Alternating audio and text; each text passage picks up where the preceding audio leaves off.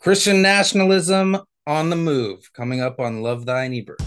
You're listening to the Love Thy Neighbor podcast, your home for discussion and analysis of the theology, ethics, and political philosophy of Reinhold Niebuhr.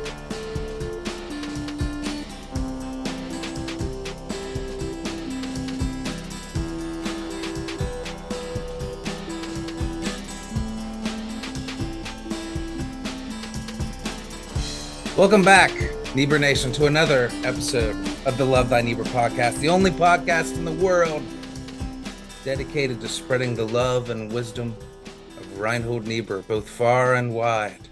I'm Cliff Bailey, and I'm joined by co-host Aaron Duncan. Zach has the week off. This here you're listening to now is the first part of a special Halloween. Where's that wolf coming from? Where was I? Ah, yes. This here you're listening to now is the first part of a special Halloween double episode. The second episode will feature scholar and pastor Dr. John Weatherly, so stay tuned for that. But this episode, we are joined by a very special guest, a good friend of the pod, Dr. Jeremy Sabella. We're going to greet Jeremy here in a second, but first, I'm going to tell you all what we're going to be doing today for this spooky double episode. Imagine with me, if you will, this scenario. It's a crisp October morning, and you show up at your kids' soccer practice. As you arrive, you see a crowd of parents gathering on the sidelines. You hear some shouting and see some enthusiastic fist shaking. As you get up a little closer, you can see they're all holding books and reading aloud to one another. You elbow your way through the crowd, and there's a man at the center wearing a trench coat and dark sunglasses, standing over a large brown box filled with books, and he's passing them out to each person there. As you move to get a look at the title of the book, another parent pulls you aside and says, "Let's go for a walk." You follow them to the other side of the goalpost, and this person says, "Look, I know you're into theology, but I've been reading this book, and it has a lot of good ideas. Here, why don't you take one? And let's get coffee next week to discuss it." He hands one of these books to you, and it reads at the top, "Christian Nationalism, a biblical guide for taking dominion and discipling nations." You agree to a meeting time, but you're not really sure how to address the issue with this person. What do you say? What do you say? Well, both of our guests today for this double episode are going to help us in this situation, answering this question. If you don't know the book, Christian Nationalism, it is written by social media personalities, and I guess we call them right-wing political theologians, the Andrews, Torba, and Isker. And our first guest, who will be responding to this book, as I said earlier, is our friend, Dr. Jeremy Sabella. Jeremy is lecturer at Dartmouth and is perhaps most well known by our audience as being a co-creator of that documentary on Reinhold Niebuhr, which is aired on PBS, called An American Conscience, and author of its companion biography on Niebuhr of the same name. Jeremy, welcome back. Pleasure as always. So, Jeremy, just talking practically, given the scenario I outlined a little bit ago, somebody wants to get together with you to discuss this book on Christian nationalism. Before we talk any content whatsoever, what are some tips you would give about just addressing this book and some of these concepts with a friend or an acquaintance who's sincerely trying to figure these things out? Okay, I think, well, going into the conversation, I think one of the things to keep in mind is that this style of book, it's not written to persuade its readers by rational argument or by the nuanced way it's reading scripture. That's not the point. The way that it persuades is by going for the gut, right? It's rhetoric that's meant to stir people's emotions and get them fired up and get them excited and short circuit their thinking. Yeah. So, I think one of the first tips I'd give for going into the conversation is recognize that the person you're talking to is really excited about this, right? They're feeling excited. They're feeling amped up. Walk them back from that gently, right? Don't go in with your guns blazing, but get them to stop and start trying to think it through. Because one of the things once they start reading it more carefully, they're going to realize there are some glaring holes in the way this book is reading scripture. There are some leaps of argument that don't really make sense. There's very little actual history in this book. So just asking them, just maybe start the conversation just by asking questions. Be Socratic about it, Yeah. right? Say what gets you excited about this. How are they reading scripture, right? What sort of verses are they quoting? How are they using those quotes? What's their account of American history?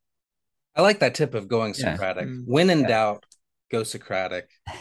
Put the burden on them to think through these things on their own and to help them kind of be their, midwife of ideas, just try to pull these ideas out of them. And the really stunning thing about this book, Aaron and I have talked about it, is that they pull in some familiar concepts. So there's some areas where you're like, okay, actually they get that, but then what do they do with it? Yeah. Afterwards. So somebody who's maybe not familiar with Christian nationalism or not familiar with the argument, they might go into it finding a lot of things familiar. A Yeah. lot of foundations that they maybe even share. Well, I think I would just add that what Jeremy is hitting on is the gut wrenching emotion producing is it kind of reads as a call to arms, but also as a foundational text for Christian nationalism, because the issue with some of their citations, even of like Marjorie Taylor Greene, is she wouldn't use the distinction as of Judeo-Christian as they do in the preceding chapters. She's a big proponent of that. So it's a really weird text of firing people up, but also trying to unify the divergence in among Christian nationalists in America.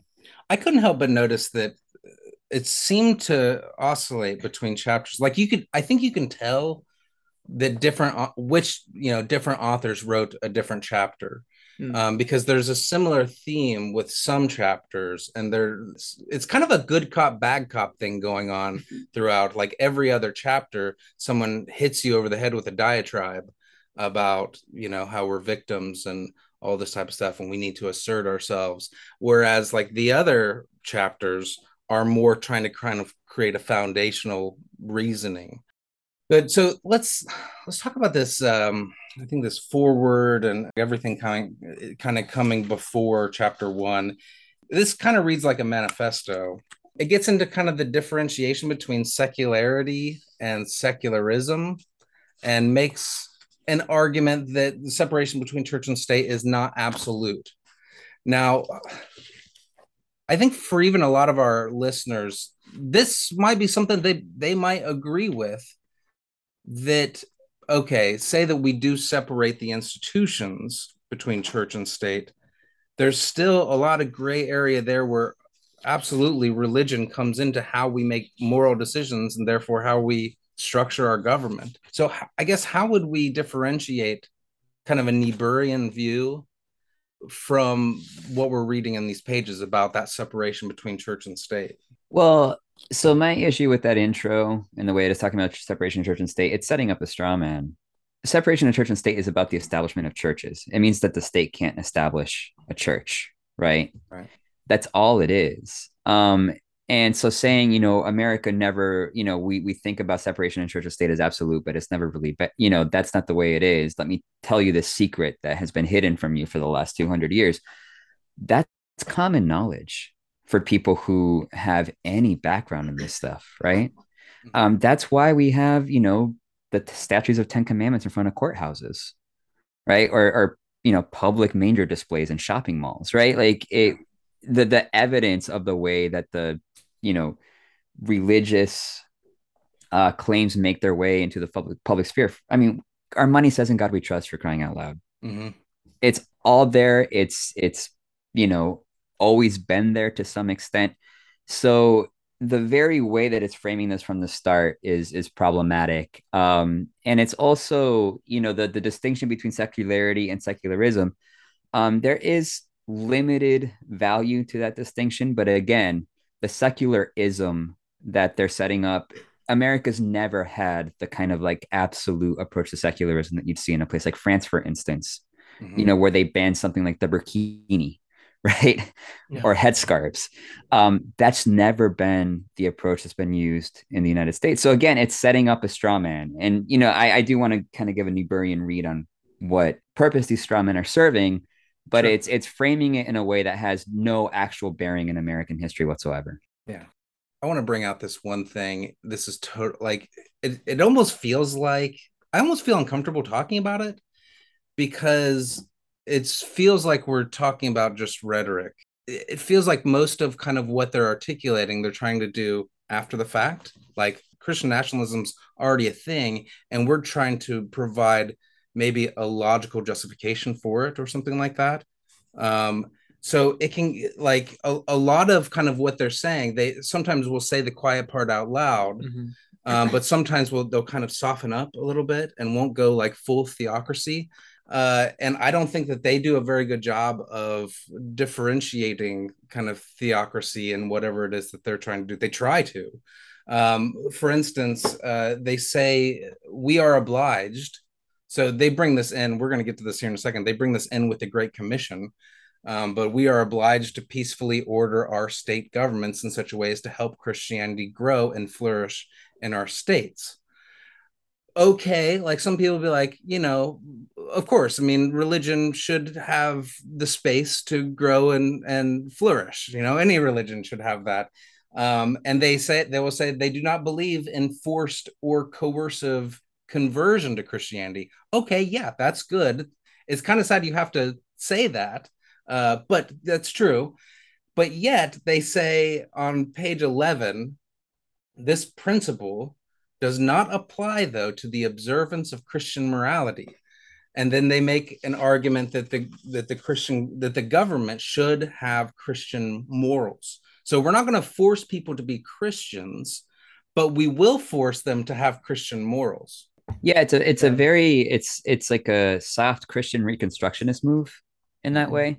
And this is, the thing with this book in general. People who wrote on Christian Reconstructionism, like Rosh John Rushdoony, or people who wrote on dominionism, or who helped, were intellectual architects for the Christian right. I think of somebody like Francis Schaeffer, for instance, were a lot more sophisticated in the way that they presented this, and so you do sense that they haven't really engaged their own thinkers with very much depth, right? They haven't engaged, with the Christian Reconstructionists. They pick and choose certain ideas from them. They pick and choose from dominionists.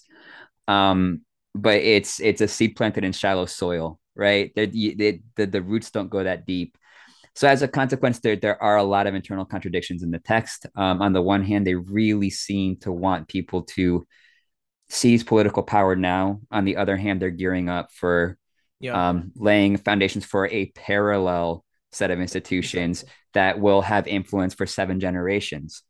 Right. That seems to be at crosshairs, right? Either you're going to seize political power now, or you're going to focus on building power for the long haul. But to do both at once, you're splitting your energies, right? And so right there, even if I'm trying to just get them to be coherent about their Christian nationalism, there's a lot of tension in how they're going about their project. Yeah, I was just about to say, part of the reason it was hard for me to follow the argument is at times it seemed they were giving like injunctions for how America should be right now, or what we're going to do once we build that technology and the culture ready to fill that, as they call it, the space or the vacuum left after liberal democracy fails. So that's kind of how I was kind of hard reading the argument. I couldn't follow it that much, but it does seem a bit weird that they just use the government as like an abstract thing where it's still filling the void of secularity, and it's still making judgments on the culture. Do you guys find that a bit weird? I don't know if we've already covered that bit. I almost wonder if it's out of necessity that they kind of have these two different methods, where when one can seem outright fascist, and how they're saying the government should operate, they can always return to, oh, that's just what we want. We're not going to, we're not going to impose that on you guys, and then kind of recede into this parallelism again. And it seems like they want to keep it soft so that it can apply to as many Christian nationalists as they possibly can, probably. They need allies. Right, exactly. It just seems to me that the reason they're having such a hard time of getting out of this like hole they're digging themselves is at heart they remain deeply liberal. They have very, very big commitments to like freedom of speech, like negative freedoms, as like the foundation. They say you cannot live an authentic Christian lifestyle if you do not have freedom of speech. So you have to have certain conditions for that. In some ways they still remain like humanists, even though they're critiquing secular liberal democracy and secular humanism. They still uphold like John Locke and of course, a lot of the founding principles of American democracy. So that's kind of where I see the kind of hole in the ground for them. But Jeremy, how would you? So back to this kind of morality question, I want to put it to us a little bit, because even though like I disagree with the way that they put this, that of course we're not going to coerce people into becoming Christians, but we're still going to have a government, dang it, that applies Christian morality. And you can see how dangerous this would get, because a little bit later on they're going to start talking about like sexual perversions and all kinds of stuff that it seems like they're setting kind of a foundation for maybe locking up homosexuals or something like that. But how do we? It's easy, I think, to poke holes at them, but how do we negotiate this? Because obviously we want our government to have certain notions of justice and maybe morality, maybe to do the right thing. I mean, Niebuhr was he wasn't shy at all about applying biblical lessons to what the government should or shouldn't do. So I guess, how do we articulate that? Well, I think, somebody like Niebuhr was very much committed to the pluralist project. Yes. As a realist, as a theological realist, he was committed to the idea that there are, certain basic moral precepts that are true across time and across space, and that we should adopt those, right? Thou shalt not murder is a pretty good precept to adopt all the way through. Thou shalt not steal, things like that. But with somebody like Niebuhr, and I think for other committed pluralists, people who are part of secularity, right? Let's say there's a sense in which you're just trying to set ground rules according to which people with all sorts of different belief systems can operate, right? That's a different sort of project than saying, okay, the ground rules are going to be explicitly Christian, and not just Christian. They're going to be explicitly our version of Christianity. I want to be explicit about that, because I actually think this is a heretical version. I don't think it's Christianity. I think it's masquerading as such. But, there's a difference between setting ground rules that people of all different thought systems can abide by versus saying there's one thought system, to rule them all. And right. And we need to do what we can to implement that. That's a very different sensibility, and I don't think it's compatible with secularity as they're framing it. So what I'm hearing is there needs to be some commitment, and I've heard good arguments about why Christianity is best when it operates within pluralism. We need to respect pluralism. And that needs to be kind of foundational along with anything that we do with Christianity in the public space. So then everything, I guess, that we would kind of impose on the government should be something that's universalizable rather than something that is particular to the Christian faith. Yes, I think that is the Niebuhrian solution. That's like the broader liberal solution. And within those ground rules, there's all sorts of room for religious figures and movements to take hold and shape society, right? There's all sorts of room for something like the civil rights movement within that, and for Martin Luther King to give a speech on the National Mall about the American dream. Like there's room for all of that, but in order to create that space, you have to be more, you basically have to observe the limits of what you can do a little bit more scrupulously, right? To what extent can we? Because what I take Torba and Isker to really want, they want an established church without calling it that. Yeah. They want the full muscle of an establishment church just without the label. And that is the bane of the American experiment as we know it. Yeah, good. Um, I wanted to talk a little bit about this section. What is Christian nationalism? Uh, and I think a lot of their legwork happens just before we even get to chapter one. I think once we get to chapter one, it flies. But if we're looking at this kind of as a manifesto, everything that happens before chapter one, I think this is an important section where they kind of try to define what is Christian nationalism. And they establish that Christian nationalism is loving your neighbor. So they place loving your neighbor as yourself basically as the center maxim. And then it asks the question, who is our neighbor? It's our fellow citizens, and especially our brothers and sisters in Christ. Loving them means protecting them. And this is the interesting part. Loving our neighbors means protecting them from foreign interests, alien worldviews, and hostile invaders.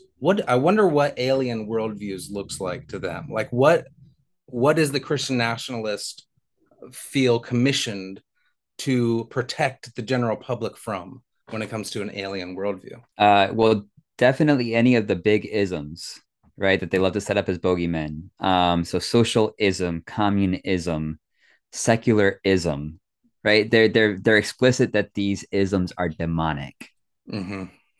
And what I found really telling about the wording, like, the loving your neighbor means protecting them from the, alien worldviews and foreignness and all of this. It flies in the face of the parable of the Good Samaritan. Mm-hmm. It flies in the face of the injunction to look after the poor, the widow, the orphan, the stranger, right? Yeah. So it is this really funny sleight of hand. Christian nationalism means loving your neighbor. I mean, of course, Christianity has to put loving your neighbor central. But their question, to the lawyer in the Bible, who is my neighbor, mm-hmm. is extreme. Their answer to that's extremely narrow, certainly much more narrow than Jesus himself made it. Yeah. So we're already running into this big problem where they put a central tenet of Christianity next to a reading of that tenet that's just flagrantly unchristian. I think that the big scary move that they make is when they say, we won't coerce Christianity, but we will coerce Christian morality. So basically, everything they say from then on, including this, becomes the obligation of the government. So the obligation of the government in enforcing a Christian morality that would include protecting people, and protecting is, I mean, what does that mean? Protecting people of alien worldviews. That looks very McCarthyistic. I mean, the logic of it leads to coercion, as you're kind of hinting at. I mean, it's a bit weird. At some points, they are praising the humor of Adam Sandler, and then saying we need our own form of entertainment. Well, I would probably think that the career humor Adam Sandler participates in would not be acceptable in their forms of entertainment. It was almost like that came in a context where, like, we love Jews too. Yeah. And look, we love Adam Sandler. Yeah. That's cool, but we need our own humor too. Yeah, it's a bit weird. So I mean, can you imagine someone like that actually being a good or a big participant in that kind of society? Yeah. I don't think so. I want to hear you guys' thoughts on this. So I've heard this abused quite a bit on the interwebs, people throwing this verse out, 1 Timothy 5:8, and they invoke it here. And it says, if anyone does not provide for his own, and specifically for those of his own house, he hath denied the faith and is worse than an unbeliever. How should we read this? And how, I don't know, like, I'll tell you, I see it abused as being a way that we can, I guess, otherize people. Well, it's certainly not about nation states. Right. Right. Like, this is very clearly about personal morality. It's like, listen, don't be a deadbeat parent. Right. Yeah. Like, don't go like spending your money outside the home and leave your own destitute. That's what it's referring to, from what I can tell. This is not, a verse that can be co-opted to help build the blueprint for a society. It's there's just zero attention to the context that Timothy was talking to, right? Where the book of Timothy is talking to a beleaguered community within an empire. Yeah. Right. That's under the heel of that empire. They make right? So this, it's a yeah, very different context. they make this mistake a lot of kind of injecting our modern understanding of a nation into the text. They do this also with the Great Commission. They actually use the term baptizing nations, to mean that we turn nations into Christian, from the Great Commission. They also do something like we love God our Father, therefore we love our forefathers and Yeah, our right. fatherland. So Some of this you just can't take seriously, but I know that we want to take it seriously because it's so influential. And I think that, something should be mentioned about this, that in the past, I know totalitarian regimes will start off and people will just kind of treat it as kind of this goofy view of the world, and they kind of give it a pass as just being goofy, and they don't take it seriously. So that, I mean, that's the tricky thing about this is you have to take it seriously because people take it seriously, but you don't want to like shame it. And I don't know, it's tough to critique these people because it's so outlandish. It's kind of like people were making the mistake with Trump of not taking him seriously when he was in the primaries of 2016, and people were just kind of laughing him off and not taking him seriously. And pretty soon, before you know, he's president. Well, maybe one way of taking it seriously is to treat it as a postmodern text. Huh. Right. All right. So, for instance, if you go to a Trump rally and you try to stitch together a rational argument from what Trump says, you're not going to get one. Yeah. Right. Because that's not the point of his rhetoric. He's not trying to make a coherent argument. What he's trying to do is to reinforce a set of associations through repetition. Hmm. And it ends up being very effective, right? People who've gone to Trump rallies say it feels a lot like a Pentecostal church service where somebody from the front just yells the name of Jesus over and over again, and it riles the audience up, and they feel something very powerful as a result. Wow. Only he's not yelling the name of Jesus, obviously, right? He's yelling catchphrase like, witch hunt, lock her up, et cetera, et cetera. But it's creating this chain of associations. So this is not about logic, right? It's about feeling. And this text is trying to speak to a Trumpian moment, right? How do you tease out a Christian nationalism from the welter that is Trumpism? You do it by putting together a list of associations, right? And this might be why you and I are struggling to, this isn't coherent. It seems like they're arguing multiple things at once. I would argue that's by design. Yeah. And I would argue that it's actually a postmodern technique of short circuiting the mind, right? And going straight for the emotion and trying to get people to act on the basis of emotion. All the while, they're claiming that they're against this is the irony of it, right? They're claiming that they're against postmodernism. It's one of the isms that they'd be against. But this is, from what I can tell, it's a study in that form of rhetoric and logic and persuasion. And so that's one of the contradictions at the heart of this. It's actually, I think, far more postmodern than it is modern, and that's part of why you and I are struggling to wrap our minds. Yeah, this makes me rethink like this entire show, even though we're pretty far into it now, because I just have like this list of things that I disagree with that are illogical, and it feels like we're beating the wind. Like we have this serious scholar on here, Dr. Jeremy Sabella, and we're trying to I'm just trying to make these logical gotcha moments with this text, and it doesn't matter to them. It's not trying to be coherent. It's trying to rile you up, and that's why it has maybe this good cop bad cop feel to it, because once it oscillates to the bad cop, then it's like this diatribe that's waking people up, and it's like getting them motivated, and they feel that, and then it comes back to kind of this cool rational dude that's trying to make sense of it all, just to make sure that they check that box. Oh, it's rational too. And then we go back into the feel of it, I guess. I'm thinking of one particular example.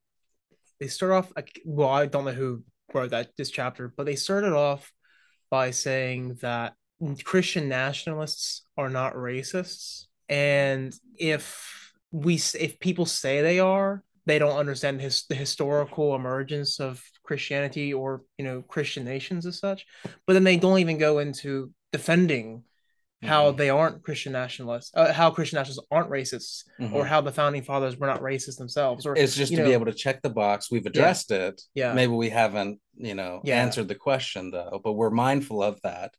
they set the whole argument for it in the introduction paragraph and don't even reference it ever again. So yeah, that makes sense. Well, if it's kind of beating the wind to like attack these guys rationally, I wonder if we could at least look inward and see what we are doing. And this next point that they make about Jewish Zionism, I think that maybe is something that we should wrestle with, because they turned into a whataboutism and say that they quote Biden as calling himself a nationalist or a Zionist. And their argument basically amounts to this: if the Jewish people can say it about Israel, why can't we say it about Christianity? Why can't we claim a Christian nation? Yeah. Well, so the chapter on Judaism, it was interesting on the variety of levels. I will say, so there is this tension in just American evangelical Christian attitudes toward Judaism and Israel. That's just, it goes unspoken most of the time. But on the one hand, evangelicals are big champions of the state of Israel. On the other hand, you really push down on what they think about what you need to do to get saved. Mm-hmm. Most of them think that Jews are going to hell because they don't believe in Jesus. Mm-hmm. Yeah. Right. So they're holding in tension. They're, on the one hand, they seem to be very pro Israel. On the other hand, it really kind of feels like you have, cynical politicians in Israel saying like, listen, we know that you want us to go to hell, but we will use your support and we will take your money. So it feels like these two power blocks using each other for their respective political ends in a way. And in this particular chapter, at least, I'll say this for Torba and Isker, at least they lay that tension bare. And they are pretty honest about what they think about Judaism. And it's actually what I think a lot of American evangelicalism thinks about Judaism. Mm. In that breath, I should also be clear that this is at points flagrantly anti-Semitic. Yeah. And they try to head that off by saying like, oh, we know you're going to call us anti-Semites. Like you're apparitchniks and all of you are just going to come after us and trash us. They have like the inflammatory quote from the guy from the Anti-Defamation League in the opening list of quotes, right? Yeah. So they are setting it up to try to insulate themselves from that critique. But listen, when you're talking about a cabal of global elites that's leading the world to hell, this is boilerplate anti-Semitic rhetoric. Yeah. Right. This is Protocols of the Elders of Zion.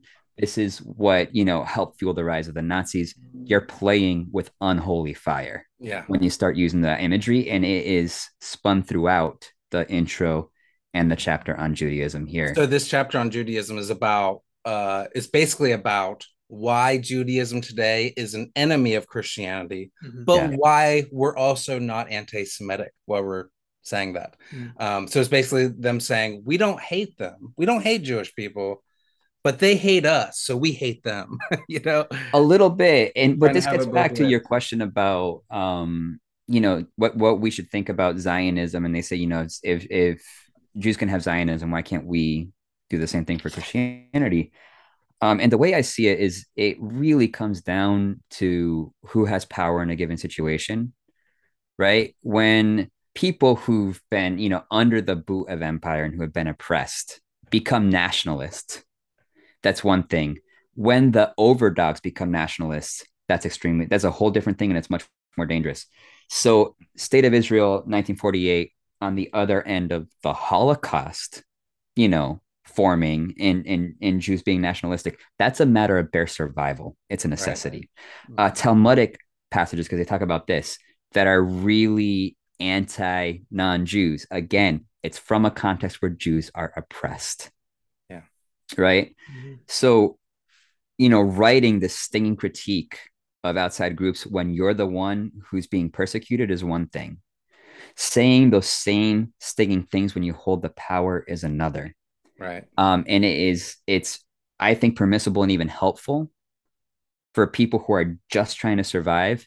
And it becomes downright dangerous when it's enacted by people who hold all the power. That's why saying black power is a good thing. Yes. Saying white power, maybe you shouldn't say that. It's a whole different valence when you determine rule of law, right? Yeah. When you don't have access to the rule of law, asserting your power is a matter of survival. When you are the law, it's a tool for persecution. They also do that by downplaying the reality of anti-Semitism with their like litmus test on page 63, that the real anti-Semitism is not to Oh my tell them the gosh. gospel, right? It's like, oh, I okay. have the quote right here. So yeah, they redefine what anti-Semitism is. True, quote, true anti-Semitism is overlooking Jews or failing to evangelize them because you believe they are chosen by God and therefore get a free pass for rejecting Jesus. That's anti-Semitism according to them. Wow. Yeah. You know, the funny thing is as well, I think they have Paul all wrong, especially in Romans 2, where he's contrasting Jewish leaders who uphold the law but break the law almost daily by lusting and stealing and cheating and these things. But then he contrasts that with a Gentile who lives according to the dictates of his own heart or conscience. And Paul says that, this person is a Jew by their disposition. So they're playing around with a really weird distinction between ethnicity as opposed to like a spiritual disposition towards something. Mm-hmm. So they really muck up the question of what does it really mean to be a Jew? Well, according to Paul, it's just to live according to that or love God in that, right? I don't know. What do you think, Jeremy? Is that a fair assessment? Yeah, no, I think their use of scripture in general was just atrocious. But so Paul's argument on Judaism is actually really pretty nuanced. And Paul also makes clear that Christians, the new community, right, they're the grafted branch. Yeah. Right? Right. They're the ones that didn't belong and now by the grace of God have been grafted in. You get none of that sense of humility from these guys. There's no sense of like, listen, right? There, but by the grace of God go we, because we were not a part of this promise. And then by the grace of God, we become a part of it. Right. So there's this, Paul is exhorting his audience to start from that place of humility when assessing the Jewish question. And it's still trying to make a critique, right? But a critique that still honors where he came from. Like Paul's really trying to straddle that line. And I think any reading of this passage that doesn't capture the fact that, like, listen, like Paul is still, trying to hold on to his Jewish roots and to persuade the Jewish community to come back. That's completely lost here. I think we can acknowledge that so much of what they're trying to do is clean up around the edges of what is anti-Semitism to make it, I guess, more presentable to people, I guess. I think the way they do that and the way they try to is put themselves like on the defense. What Jeremy said earlier, that it's easier for a community. Well, it's different when communities who are like being oppressed to say like Black Power or stuff like that. But in the mentality they are engaged in is that we are being oppressed. Our culture is being defamed. We have drag queens going to schools like, oh, well, God. Let's talk about that. This is in the very first chapter, where it's ironically titled Dominion. The chapter is really all about the Christians' victimization in culture and how we're just kind of, beat down over and over by secularism. And there's a Niebuhrian critique just waiting here for this, for innocence and for that justification, that the will to live transmutes into the will to power type of thing. But it's interesting, they start by kind of Christianizing dominion, the will to power, and then energizing it with a sense of victimization. That's exactly right. And, if I may just say one final word on this question of anti-Semitism, listen, historically speaking, Christianity's relationship to Judaism is a really fraught one. And it's a fraught question for Christians still, right? How do Christians distinguish themselves from Jews while still, respecting Jews as such? And this was a really important question for Niebuhr. As a German American, I think he felt the particular obligation to try to get that one right and to try to not to be honest about what he's bringing to the table as a Christian while being really respectful of Judaism. And most famously, Will Herberg, the Jewish sociologist, thought about converting to Christianity.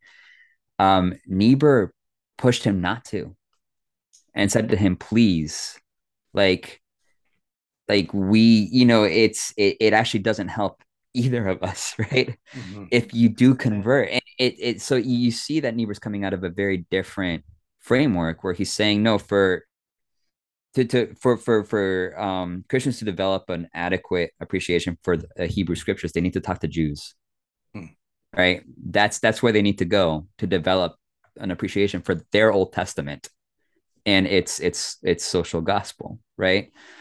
But yeah, I mean, this is again just this thread that runs through this book that I think is very different. And again, this is um it's a very it's extremely problematic when the powerful groups develop persecution complexes, right?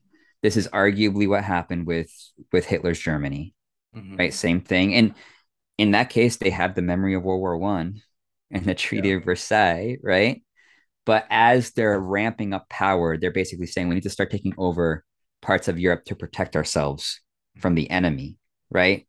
Even as they've gained all this power, they're still, there's this persecution mentality, and they're drumming up this persecution complex to justify their power grabs. And that's the pattern I see repeated here, right? Because again, they're speaking to this evangelical sense of grievance. And they're drawing no distinctions between persecution in the early church and persecution today. In their minds, it does seem to be equivalent, to be like, okay, you might get thrown to the lions if you don't go along with the imperial cult of Caesar. And their mind is the same as, so there's a drag show in your town that nobody's forcing you to go to, but the sheer fact that it exists is a form of persecution.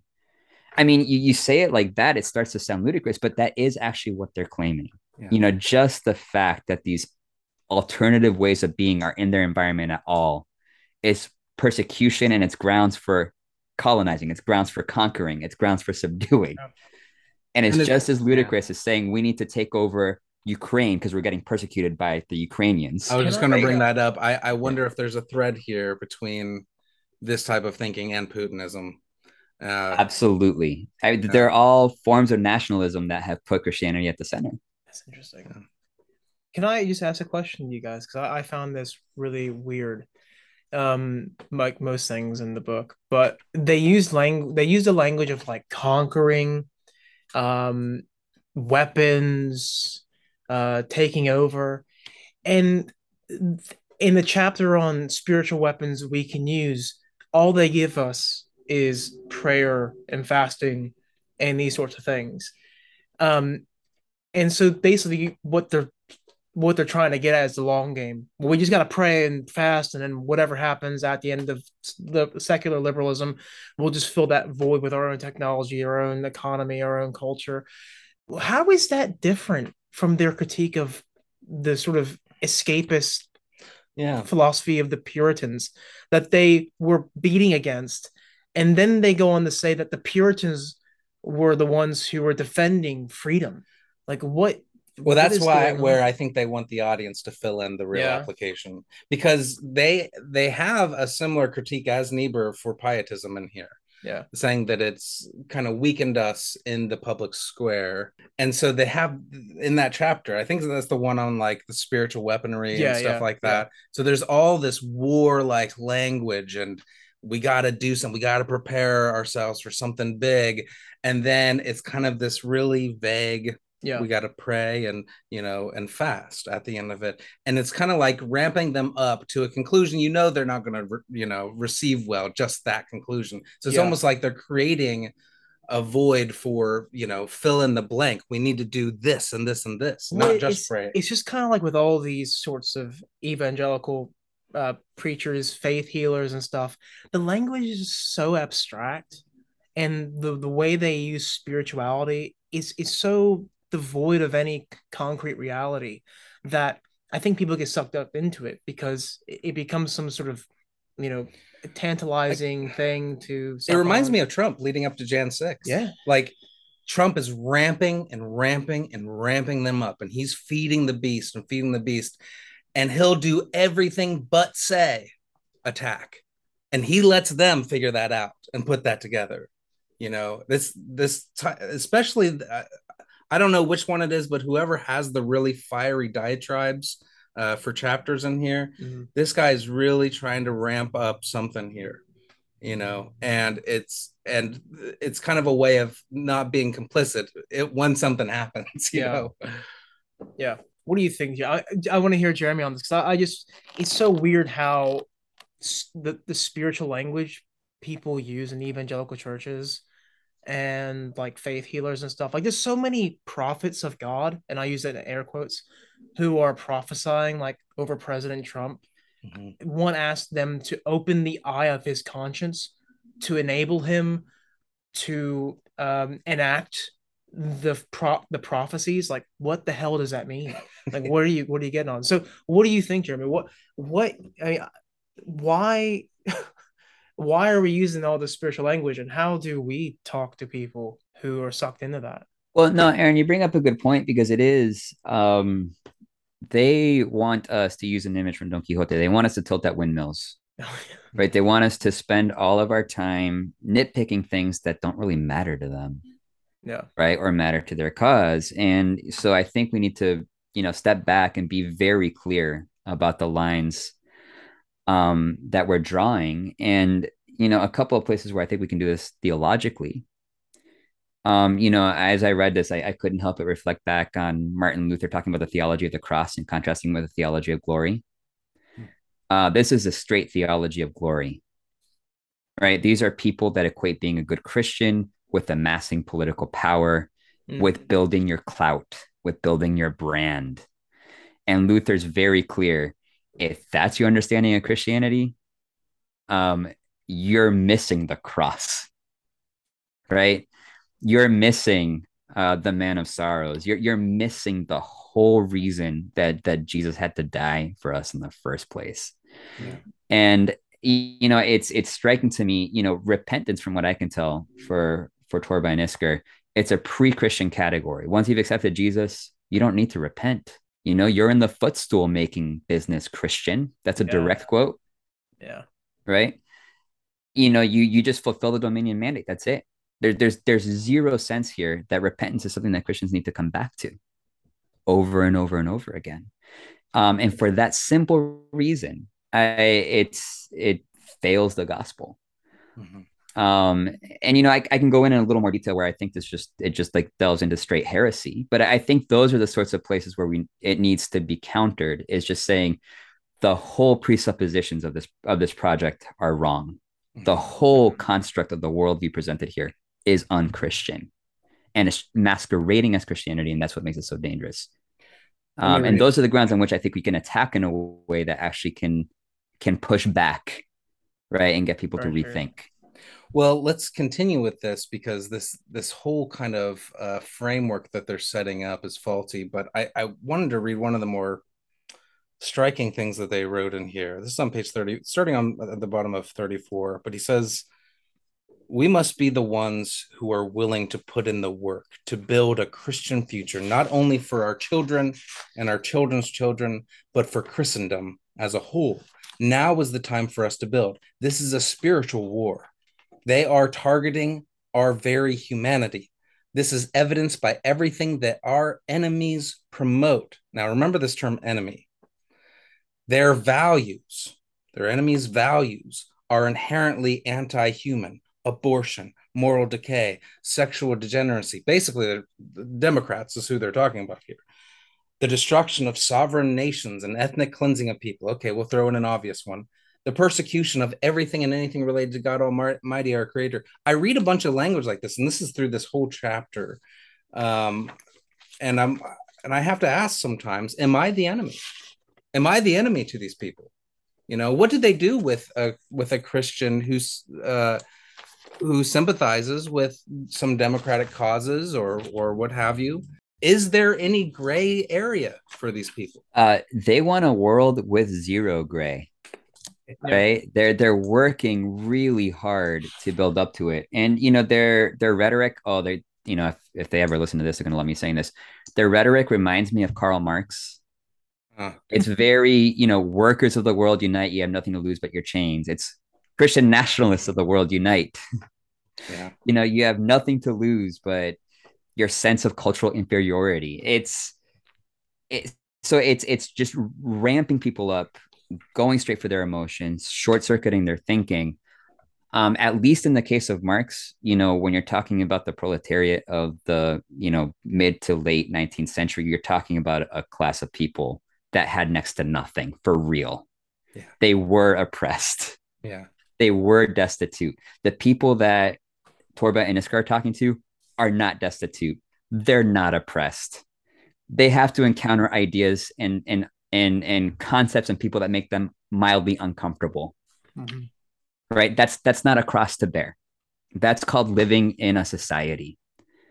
And but you and I think are very unambiguously on the side of evil here. Yeah. And it's because when I keep alluding kind of obliquely to this being heretical, I see them as coming back to a very old form of heresy called Manichaeanism, right? Now, historically speaking, Manichaeanism is its own religion. It's not really Christianity, but it does, leak into Christianity. And the Manichaean contention is that we can, in fact, divide the world into spheres of inherently good and inherently evil, right? And that we do have the tools at hand with which to do that, with which to say, here's the side of the angels, here's the side of the demons, and we can carve the entire world very clearly between those two camps. Yeah. And I don't want to get too much into the nitty-gritty theology behind why this doesn't work, but the basic reason is that, what, if God created the world and God is good, then everything in it was originally good. Whatever sin is and evil is, it's a malfunction in a good system. When you and I commit sin, right, it's because we are distorting the good that God gave us. Right. And that's original sin. It's this, whatever it is in the human will that causes us to distort good things. That's original sin. Sin is not a thing. Right. It's a malfunction. And what that also means is that there's always the possibility for redemption. You and I have these tendencies to distort good things. That's why we need grace. We don't just need it once. We don't just need it at the point of repentance, at the point of accepting Jesus. We need it over and over and over again, particularly when we exercise power. Yeah. Because that's when it becomes more and more tempting to distort good things to our benefit. And by the way, we can distort anything to our benefit. We can distort God's word to our benefit. We can distort people's good intentions to our benefit, right? We can distort the name of Jesus to our benefit. There's zero fear here in this text of presenting the world with a false Christ. And that terrifies me. Right. Yeah. Right. Because that is, as a Christian, that is, the thing that I feel the church is guilty of, is presenting a false Christ over and over and over again. And the fact that there's no sense of fear and trembling in this text, that in itself should disqualify it from even being considered Christian. But it is, I do think they're trying to construct a Manichaean worldview where they can tell you exactly where the wheat is and where the tares are.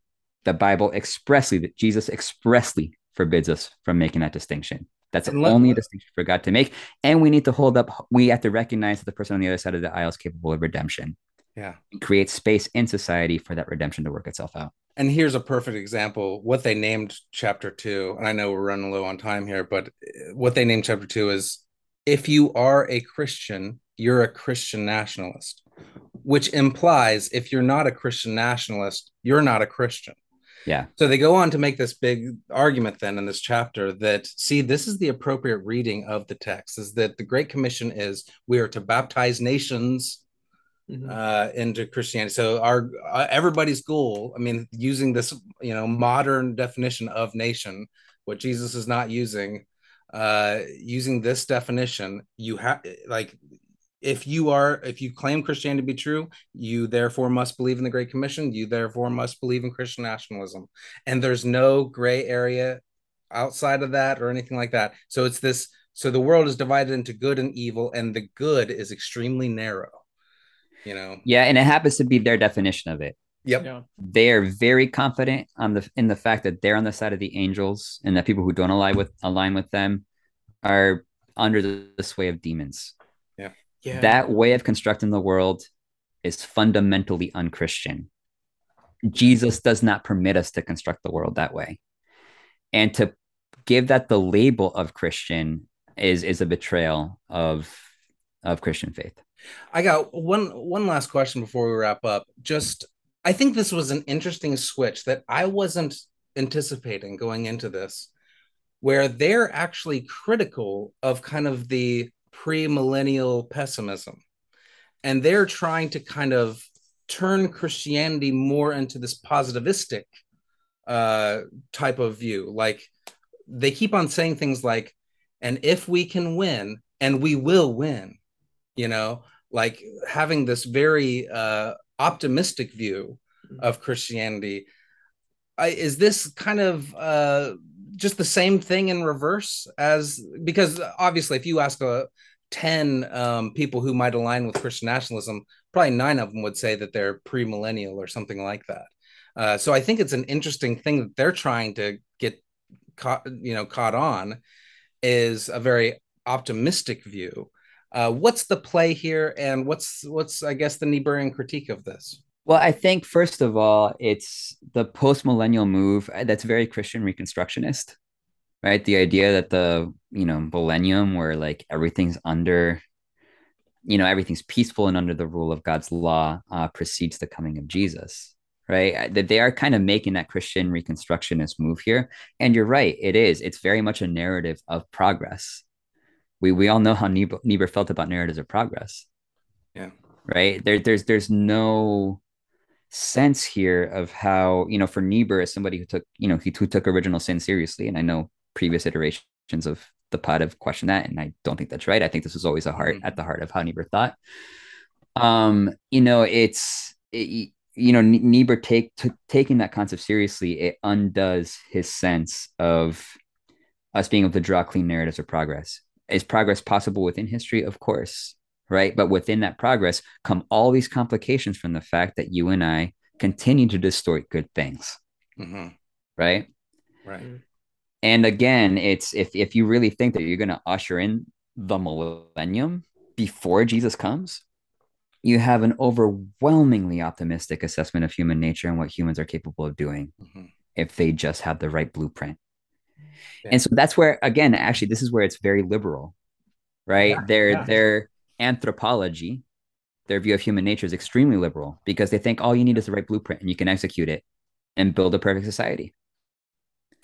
I'll tell you what's frightening just about this construction is, okay, so we got a Manichaean type worldview of, we got the good guys and the bad guys, and you add in an optimism where what happens to the bad people, like there's that whole question of like in their mind, this evil over here has to be dealt with to achieve these divinely sanctioned ends. What all do we have in the grab bag of possibilities to apply to these evil people once we get close? And there's one section in the book that I didn't know how to read, whether it is almost a threat or if it's just an anticipation on their part, but they say something to the effect of, and no doubt we will have the support of many non-Christians to cultivate a Christian society and culture. And it's like, is that going to be once you form a government and start implementing your morality stuff? Of course, people are going to be like, yeah, I'm with you guys. I don't want to get murked, right. Yeah. So I don't know. It's just, well, they name drop Ben Shapiro. Yeah. Which is kind of funny, like hoping that he comes to know Christ. Yeah, it's scary. It's scary stuff. Any last words from anybody? Well, if I can nitpick for a second, because I think it's illustrative of a bigger problem. Yeah. So on page 29, right, there's this section where they're, quoting various, first of all, that section's titled, "Are you tired of being a footstool?" Oh my gosh, yeah. But in that passage, they cite Galatians 3:28 And so here I'm reading directly.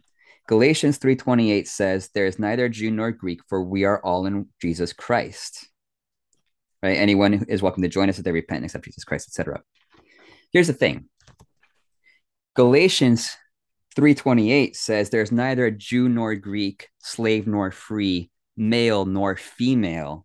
All are one in Christ. Interesting. So they're just cherry picking one little part of the verse that helps their argument, eliminating the part that would complicate it, right? Because they want this very clean, men are men, women are women, this and this and that and that. And they don't want to confront the fact that for Paul, the gospel, it reconfigures and transfigures gender relations. Yeah.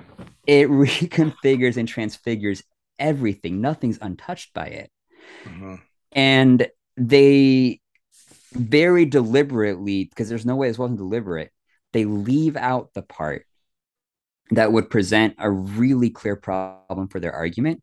And that holds for their entire read of scripture. It's extremely selective. And I really hope that anyone who reads this actually cares to look up the passages they cite. Because when they do, they're going to find, these are being misread and misused all over the place in service of this Manichaean worldview. I found one section where they quote this particular passage of scripture was actually from a pastor. We said, well, wherever there is Christ, there is liberty. And they're like reinterpreting liberty to very broadly mean like this liberal selection of rights that you should have in a nation state. Right. So if we just have Jesus as the representative of our state, then we're going to have all the perfect rights and liberties we have, which is completely not anything the New Testament speaks of. It's like, I'm sorry, I know we should take it seriously, but it's like they've never read history. Like they've never learned how to read history, and they can't spot an anachronism when they see it. It's really frustrating. And I tell you, one of the more visceral affecting things that I came across is kind of the male-female relationship that Jeremy was just addressing. Stuff like this is kind of traced throughout. They say we need Christian men who embrace their God-given masculine energy to conquer and lead. Currently, we have weak and pathetic, emasculated Christian men who embrace submissive feminine energy. That ends now. Just stuff like that. Like it made it this was just a really uncomfortable thing to read. Well, no, it is. And again, it's stunning. It's, it's, if you think of like the kenotic hymn in Philippians 2, where the whole point is Jesus emptying of himself and submitting, right? Even unto death on a cross.